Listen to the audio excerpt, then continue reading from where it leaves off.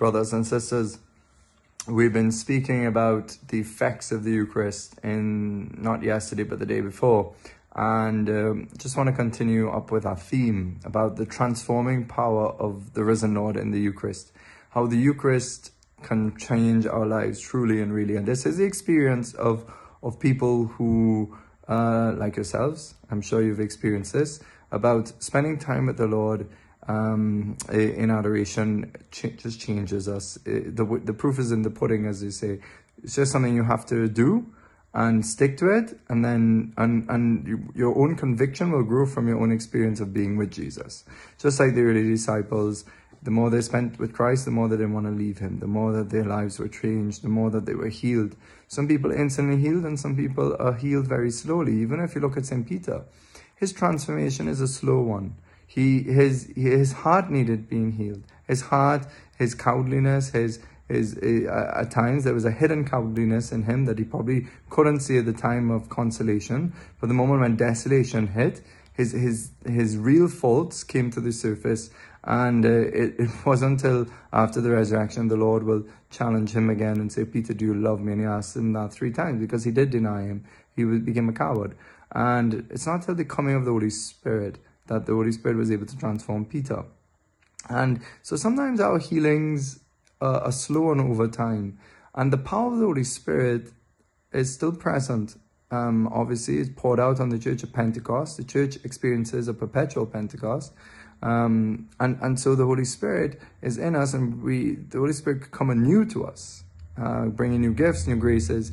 And it's the Holy Spirit that when we're in adoration, it's the Holy Spirit that works in our heart in an extraordinary way from the heart of Christ.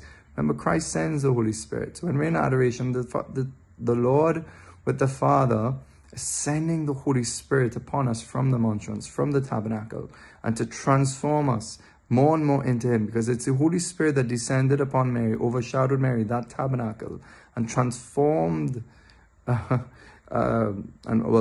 created Christ in her, and united the humanity of Christ to the Word of God. And it's the work of the Holy Spirit, this work of love. And so, brothers and sisters, when we receive Jesus in the Eucharist, there are many effects. First effect that we spoke about was that we're transformed into Christ. I want to extend this to Eucharistic adoration because those same effects continue in Eucharistic adoration. It's a spiritual communion. It's not real communion in the sense we're not receiving the body and blood, soul and divinity of Jesus into us. But when we're in adoration and we're looking upon the Lord with faith, that is a real communion. You know, the Lord is with us according to who we are as human beings.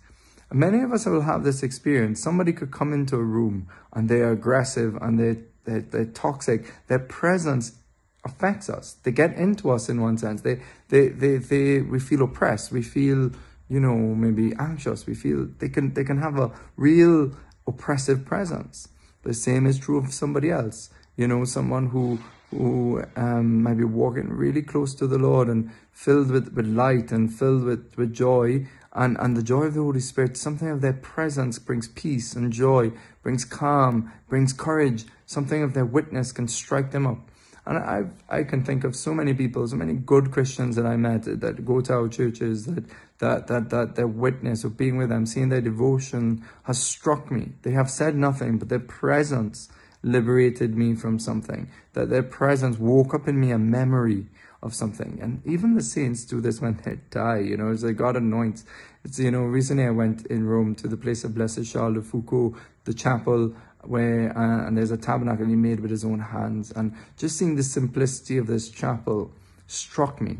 And Blessed Charles is still preaching from heaven, So the point is, the presence of somebody can liberate us or oppress us. When we go in front of the Lord Jesus in the Eucharist, a person is present. I keep saying this. We cannot stress this enough. But not only any person, as I've said, it's the divine person of Jesus Christ. And so when we go to adoration, we're in front of a person. It's our faith, just like in real communion. It's our faith that allows us to really receive the reservoir of grace there. And I want to just read for you a second 2 of my favorite kind of passages about transformation about being in adoration. And one is from Pope John Paul, one is from Peter Kreeft. Let's see if we have time, but we'll start today with Pope John Paul. The point is, in adoration, when we have faith, the Lord's grace comes into us and is transforming us. Pope John Paul II said, through adoration, the Christian mysteriously contributes to the radical transformation of the world and to the sowing of the gospel. Anyone who prays to the Savior draws the whole world with him and raises it to God. Those who stand before the Lord are therefore fulfilling an eminent service. They are presenting to Christ all those who do not know him or are far from him. They keep watch in his presence on their behalf. So this adoration not only transforms us, but when we're in adoration, we're praying for the world, connected in this mysterious unity in the body of Christ and the church. We draw the whole church into prayer. It's incredible. We have to really believe this to really benefit from the graces of it.